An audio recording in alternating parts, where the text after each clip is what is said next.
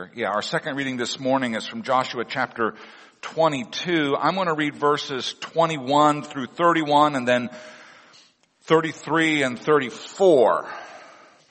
So hear the word of God. Then the people of Reuben, the people of Gad, and the half-tribe of Manasseh said in answer to the heads of the families of Israel, the mighty one, God, the Lord, the mighty one, God, the Lord, He knows, and let Israel itself know. If it was in rebellion or in breach of faith against the Lord, do not spare us today for building an altar to turn away from following the Lord. Or if we did so to offer burnt offerings or grain offerings or peace offerings on it, may the Lord Himself take vengeance. No, but we did it from fear that in time to come your children might say to our children, what have you to do with the Lord, the God of Israel? For the Lord has made the Jordan a boundary between us and you, the people of Reuben, the people of Gad. You have no portion in the Lord. So your children might make our children cease to worship the Lord. Therefore we said, let us now build an altar, not for burnt offerings, nor for sacrifice, but to be a witness between us and you, and between our generations after us, that we do perform the service of the Lord in His presence with our burnt offerings and sacrifices and peace offerings. So your children will not say to our children in time to come, you have no portion in the Lord. And we thought, if this should be said to us or to our descendants in times to come, we should say, behold, a copy of the altar of the Lord, which our fathers made, not for burnt offerings nor for sacrifice, but to be a witness between us and you. Far be it from us that we should rebel against the Lord and turn away this day from following the Lord by building an altar for burnt offerings, grain offerings, or sacrifice other than the altar of the Lord our God that stands before His tabernacle. When Phinehas, the priest, and the chiefs of the congregation, the heads of the families of Israel who were with him, heard the words that the people of Reuben and the people of Gad and the people of Manasseh spoke, it was good in their eyes. And Phinehas, the son of Eleazar, the priest, said to the people of Reuben and to the people of Gad and to the people of Manasseh, today we know that the Lord is in our midst, because you have not committed this breach of faith against the Lord. Now you have delivered the people of Israel from the hand of the Lord. And the report was good in the eyes of the people of Israel. And the people of Israel blessed God and spoke no more of making war against them to destroy the land where the people of Reuben and the people of Gad were settled. The people of Reuben and the people of Gad called the altar witness. For they said, it is a witness between us that the Lord is God. This is the word of the Lord. Let us pray.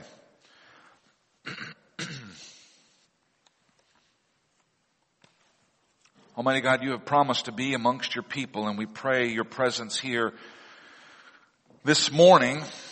We're here to receive a word from you, and we pray that we would turn aside from all of the changing opinions of our time and rest in your eternal word. Speak to us this day so that we might be alive and so that we might be your people. This we pray in Jesus' name. Amen. So I wonder how clear your map of the land of Israel is in your mind, because today's sermon really is about geography and about land and its effect on the people of Israel. The historic land of Israel embraced territory on both sides of the Jordan River. Roughly 2/3 of the land was on the western side of the Jordan River, and 1/3 was on the eastern side. The historic land of Israel was considerably larger than the modern state of Israel. And the Jordan River formed a kind of internal border between two parts of this nation. In Joshua 22, The territory west of the Jordan River is called the land of Canaan. We see that in verses 9 and verse 32. And the territory east of the Jordan River is called the land of Gilead. We see that in verse 9, 13, 15, and 32. Gilead is the home territory of the tribes of Reuben and Gad and the half-tribe of Manasseh. Way back in the beginning of the book of Joshua, when the whole Israelite nation was gathered on the eastern shore of the Jordan River, ready to cross over from the land of Gilead into the land of Canaan, Joshua tells the soldiers, the fighting men from the tribes of Reuben, Gad, and Manasseh to cross over with them, to help them in the conquest of the land of Canaan. And so that's what they do. But now the land has been conquered, and these soldiers are ready to go home. They're ready to cross back over to the eastern shore of the Jordan, back to Gilead, where their homes and their families are.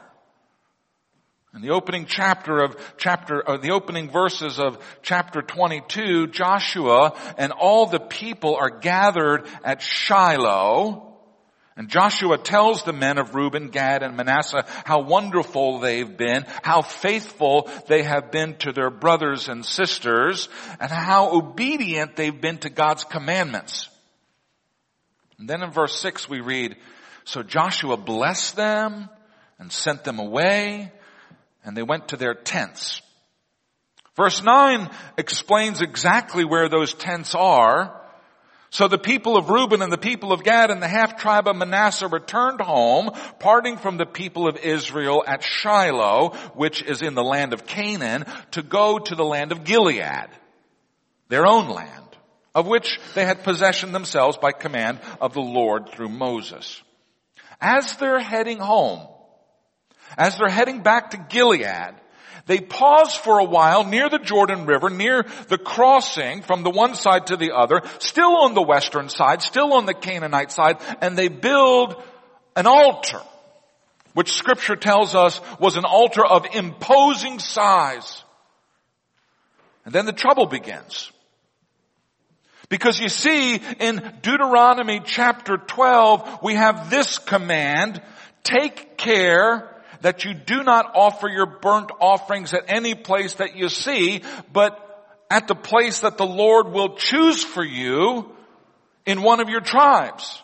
There you shall offer your burnt offerings, and there you shall do all that I'm commanding you. Israel, the worship of Israel was always centered in just one place.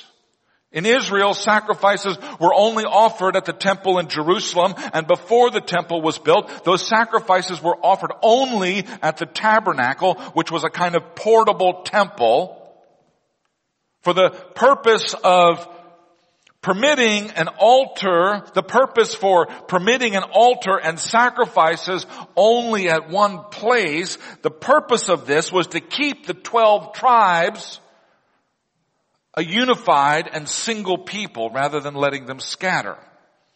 Now all of us have heard of the Samaritans. The Samaritans are Jews, but they're Jews who became separated from the main body of Jews during the Babylonian exile. When the Jews who were in Babylon returned to Jerusalem and rebuilt the Temple of Solomon, the Samaritans built their own temple at Shechem. And having these two temples permanently divided these two people, both of which were descendants of Abraham, both of which were heirs to the promise. It was precisely this kind of division that God wanted to prevent amongst His people. And one way to prevent this division was to mandate that sacrifices could only happen at one place. At the time of these events recorded for us in Joshua chapter 22, that one place was at Shiloh. And at the gates of the tabernacle at Shiloh, Joshua and Eleazar divide up the whole territory among the several tribes, and at those same gates, Joshua pronounces a blessing on these soldiers who are now returning to the land of Gilead. And as those soldiers are heading home, along the way, they've now built this altar of an imposing size. A big altar. And this causes a big problem. Here's what we read in verses 11 and 12. Behold, the people of Reuben and the people of Gad and the half tribe of Manasseh have built an altar at the frontier of the land of Canaan, in the region about the Jordan, on the side that belongs to the people of Israel. And when the people of Israel heard about it, the whole assembly of the people of God gathered at Shiloh to make war against them. Civil war. Now we live in a time when religion has so little to do with the way we think about things, when religion has so little influence on us in the modern West, that the idea of a religious war to us seems crazy. When the very existence of religious wars is taken as an example by non-believers as to why religion is harmful and should be done away with. Now I hate war, and I think war is contrary to the gospel, but I do wish that we still took our religion as seriously as some of our ancestors did, those ancestors who were willing to have religious wars. Our faith makes claims about the most important truths that there are. Is there a God who created the universe? Has He revealed Himself and His will to humankind? What's the purpose? What's the value of human life? What is the destiny of this planet? What kind of life pleases God? What's good? What is evil? What happens after we die? These are important questions. These are things that we should take seriously. Religion doesn't care about ephemeral things like style or taste or fashion or wealth. Those are matters of personal preference and pursuit, and to each their own. But what about the big questions? Don't they deserve our serious attention? The Westminster Confession of Faith says that the whole counsel of God concerning all things necessary for His glory, for mankind's salvation, for faith and life, is either expressly set down in Scripture or by good and necessary consequences may be deduced from Scripture. The glory of God, our salvation, what we are to believe, how we should live. These are big and eternal issues, and regarding them, we should be willing to fight. Not with swords of steel, of course. The Christian faith is not spread by the sword, but with the Word of God, which the Bible teaches is sharper than a two-edged sword. It penetrates even to dividing the soul and the spirit, joints and marrow. It judges the thoughts and the attitudes of the heart.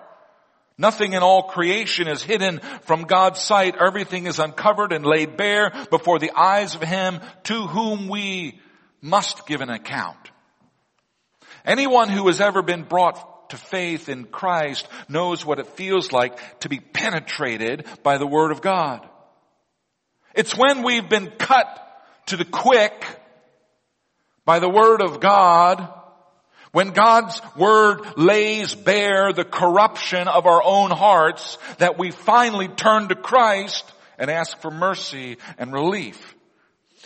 The children of Israel gathered at Shiloh when they hear this report that their brothers have erected an altar outside of Shiloh in violation of God's direct command. They take up arms and they're ready to go to war.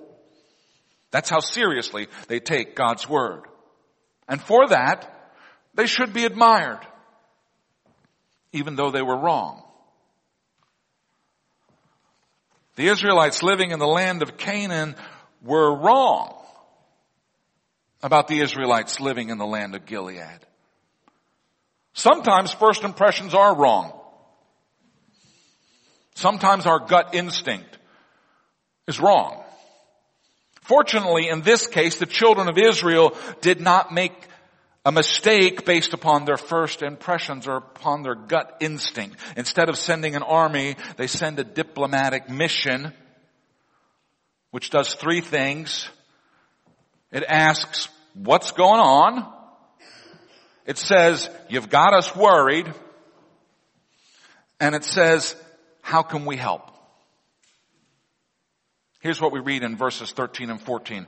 Then the people of Israel sent to the people in the land of Gilead, Phinehas, the son of Eleazar, the priest, and with him 10 chiefs, one from each of the tribal families of Israel, every one of them the head of a family among the clans of Israel. Rather than sending men of war, they sent a man of God, along with 10 elders. Sometimes it's better to talk than to fight. Even though their dander is up and they're sure that the people in the land of Gilead have committed a grave sin, they send diplomats to ask questions rather than soldiers to fight. How many of the conflicts in the church could be avoided if we were to ask rather than to fight? How many of the conflicts in our lives, in our families, in our workplaces, in our communities, in our political system, could be avoided if we were to reach out and talk to people, to try to understand them rather than just unloading on them with both barrels based upon our gut instincts? I'm preaching to myself, of course. When the diplomatic party arrives at Gilead, they speak their mind. They said, "What is this breach of faith that you've committed against the God of Israel in turning away this day from following the Lord by building yourself an altar this day in rebellion against the Lord?" They're looking for an explanation. They say, "What's going on here?" No question, the men from Gilead had built an altar. It's a big altar for everyone to see, and the men from Canaan see this altar and interpret it as a breach of faith. So they explain their concerns. They say, "You've got us worried. If you too rebel against the Lord, then tomorrow He's going to be angry with the whole congregation of Israel." Whenever we sin in our families, or in our church, or in our neighborhood, or in our nation, our sin doesn't only hurt us. It hurts all those people around us. The people that we're connected to.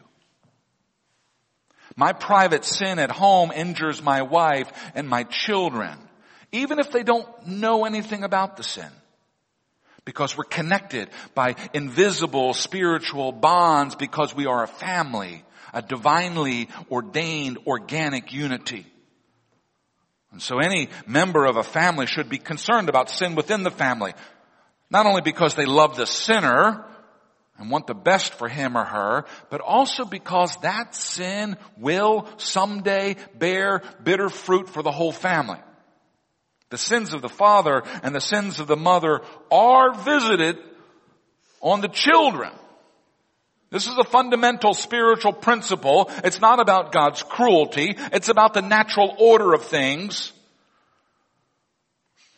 If there is disease in the body, the whole body suffers. I have a bad knee right now, and my bad knee is making my back hurt. The same spiritual principle is also true in our churches and in our nation. By speaking with and correcting the person who is sinning, we not only bless that individual, but we also protect the larger body. As we read in Galatians, brothers and sisters, if someone is caught in sin, you who live by the Spirit should restore that person gently. But watch yourselves, or you may also be tempted. So Phinehas, the son of Eleazar the priest, along with these 10 tribal chiefs, they go to the men in Gilead and they confront them about this situation that seems wrong. They confront them not only out of concern for those people, but also out of concern for themselves. And then finally they ask, can we help? Here's what we read in verse 19. If the land of your possession is unclean, pass over into the Lord's land where the Lord's temple stands, and take for yourself a possession among us. Only do not rebel against the Lord or make us rebels by building for yourself an altar other than the altar of the Lord your God. Okay, now this is a little bit complicated, so I want you to follow my explanation here. The offending tribes are living in the land of Gilead, on the eastern shore of the Jordan River. The main body of the children of Israel are living in the land of Canaan on the western side of the Jordan River. Thinking that perhaps this altar, which is built near to their territory but still outside of the land of Gilead, thinking that it might have been built so that they might be nearer to a place of worship because they're in this unclean land, the delegation from the land of Canaan says, come live with us on our side of the river. If you have to, we'll make room for you here among us. Just don't make this mistake of committing this sin. Sometimes we need to invite sinners to come closer to us rather than driving them away. People who are stuck in patterns of sin rarely escape that bondage by being told, go away and don't come back until you get this cleaned up. If you really love a person who is in trouble, who is stuck in a pattern of sin, if you want them to be better, you had better pull them closer to yourself rather than pushing them away. This past week I had a conversation with a young man, 24 years old. He was orphaned at the age of 17. And I'm pretty sure that I met his mother 7 years ago at Holy Redeemer Hospital. She happened to be in the same hospital room as one of our members that I was visiting that day. And I visited with our member. And then I spoke with this woman who was in the other bed, 5 feet away across the room. 38 years old, had been living a hard life filled with a lot of bad habits that were literally killing her. And as I often do, I asked her about her family and who was coming to visit her and who she would go home to when she was feeling better. And she told me she hadn't seen her family in a while and that it was probably for the best because she really wasn't much good to them.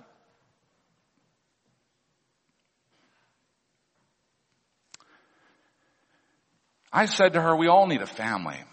And I prayed with her, and I left.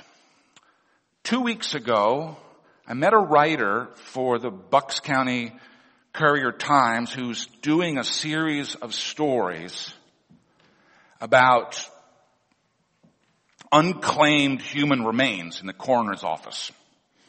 These are people who've died and no one has come to pick them up, and so eventually the coroner will take them to the morgue, and there they wait.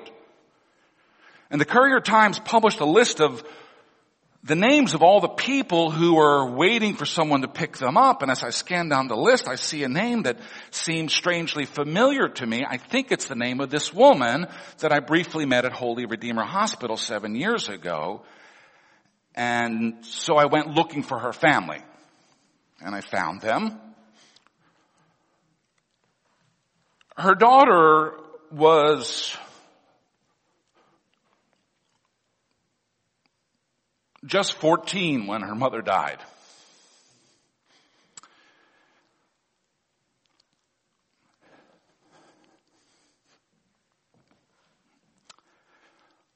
And her father had died 5 years earlier. And so she was an orphan at 14.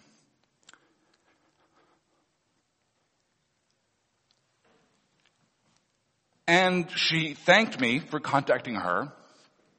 And she said to me that she had been looking for her mom.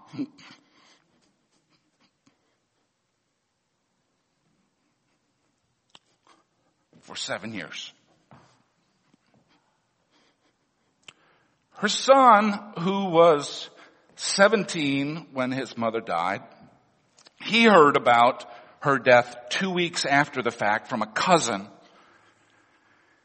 And as I'm on the phone with this kid, he rattles off the date that he got the news. He knew that date like he knew his own birth date. At the time he was in high school. He had every reason to assume that the adults in charge were taking care of things. And as we talked, he wanted to know about my conversation with his mother, so close to the end of her life. He wanted to know why she hadn't reached out to the family if she were sick. And all I could say was sometimes people have a lot of regrets, and it's hard for them to reach out. And this young man, with no good parenting models in his life, said to me, I would have come for her.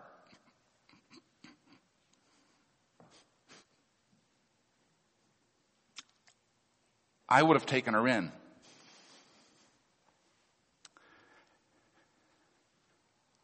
Sin has a way of destroying relationships. And when we're stuck in patterns of self-destructive sin, we often run from relationships. But relationships are precisely what we need if we're ever going to get well. Johann Hari, the author of a New York Times bestseller about addiction and the war on drugs, said the opposite of addiction is not sobriety. The opposite of addiction is connection. And I think he's right. And when the children of Israel living in the land of Canaan thought that the children of Israel living in the land of Gilead were sinning, they sought the connection, the relationship. They said, come, live with us on our side of the river if that helps. Now, connections and relationships are costly. Sometimes you have to give up some space on your side of the river. Sometimes you have to invite people into your lives and into your homes. But it is precisely that kind of costly love that we are called to as followers of Christ. Christ who sought out connections and relationships with people who themselves were cut off and isolated because of their sin.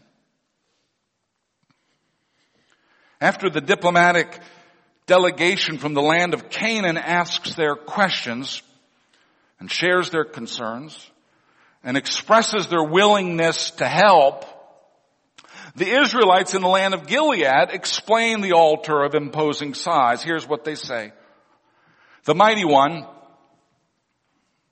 God, the Lord, He knows. Let Israel itself know. If it was in rebellion or in breach of faith against the Lord, do not spare us today for building an altar to turn away from following the Lord. Or if we did so to offer burnt offerings or grain offerings or peace offerings on it, may the Lord Himself take vengeance. From the very beginning of their response, the Israelites living in Gilead affirm God's commandment. There must be no other site for sacrifices. With their brothers from the other side of the river, they share this common concern for God's law. When we, the people of God, are in situations of apparent conflict, we need to begin the conversation with what we agree on, with what we hold in common. As Christians, there's more that we agree on than we disagree on, and yet to hear some of the internal interdenominational squabbles, you might think that we were mortal enemies. I never want to hear a member of this church badmouth or abuse a Roman Catholic brother or sister. Now, I enjoy being Presbyterian, and I don't want to be a Catholic. And I think John Calvin was more often right than St. Thomas Aquinas. But you know what? Any person who can stand with me and honestly and wholeheartedly affirm the Apostles' Creed or the Nicene Creed, that person is my brother or sister in Christ, and I fully anticipate spending eternity with them in New Jerusalem. Our beef is not with Christians of other stripes. Our beef is with people who deny there is a God, or who deny that Jesus is the Son of God, or who deny that Jesus was raised from the dead, or who worship monkeys or elephants. When we have an apparent disagreement among our own, let's begin the conversation by affirming what we hold in common, what we share. For the Israelites living both east and west of the Jordan, what they held in common was the Torah, the law that had been given at Mount Sinai. But the conversation doesn't end there. More explanation is needed. And what we discover is that the way things appear are not always the way things are. What the Israelites on the west side of the Jordan saw as an altar for sacrifice, the Israelites on the east side of the Jordan saw as a monument, a witness to the fact that they too are part of Israel. They were afraid that being on the other side of the river, that their children might be excluded from the larger family. And so they build this oversized altar as a kind of public monument that they too are part of Israel. Here's what we read. We did it from fear that in time to come your children might say to our children, what have you to do with the Lord, the God of Israel? For the Lord has made the Jordan the boundary between us and you. You people of Reuben and people of Gad, you have no portion with the Lord. So your children might make our children cease to worship the Lord. It's kind of sad, really. They were living so far away from the center of Israelite worship on the other side of the Jordan River that they were worried that in coming generations their children might be excluded from the congregation.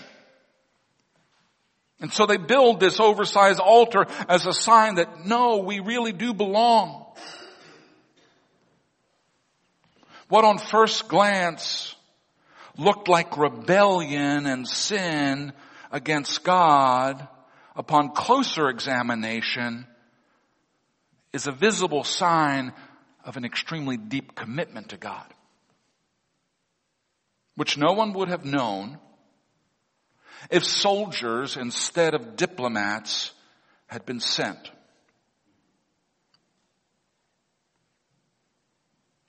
Now they say that all's well that ends well. And this episode certainly ends well. It was perilously close to being a disaster, but caution and wisdom prevailed instead of hot-headed anger and righteous rage. So thanks be to God for that. Let us pray. Father God, for your testimony, we give you thanks. For these reports about the lives and the doings of the saints of old, we give you thanks. For your eternal truths and for your unchanging law, we give you thanks.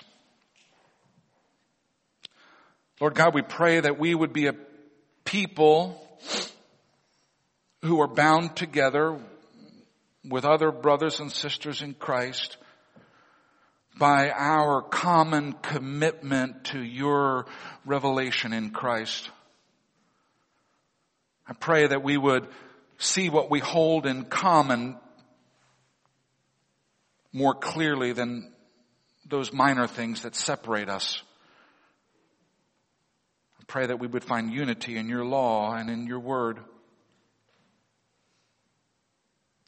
Lord, I pray that we would be a people whose first instinct in times of apparent conflict is inquiry and listening rather than, violence. I pray that you would make us wise, that you would preserve us from our own rashness, our own foolishness. Father God, we thank you for the beauty of the body of Christ, the bride of Christ, purchased by the blood of Christ. I pray that we would love one another and be bound to one another deeply, permanently, and beautifully. And I pray this in the name of Jesus. Amen.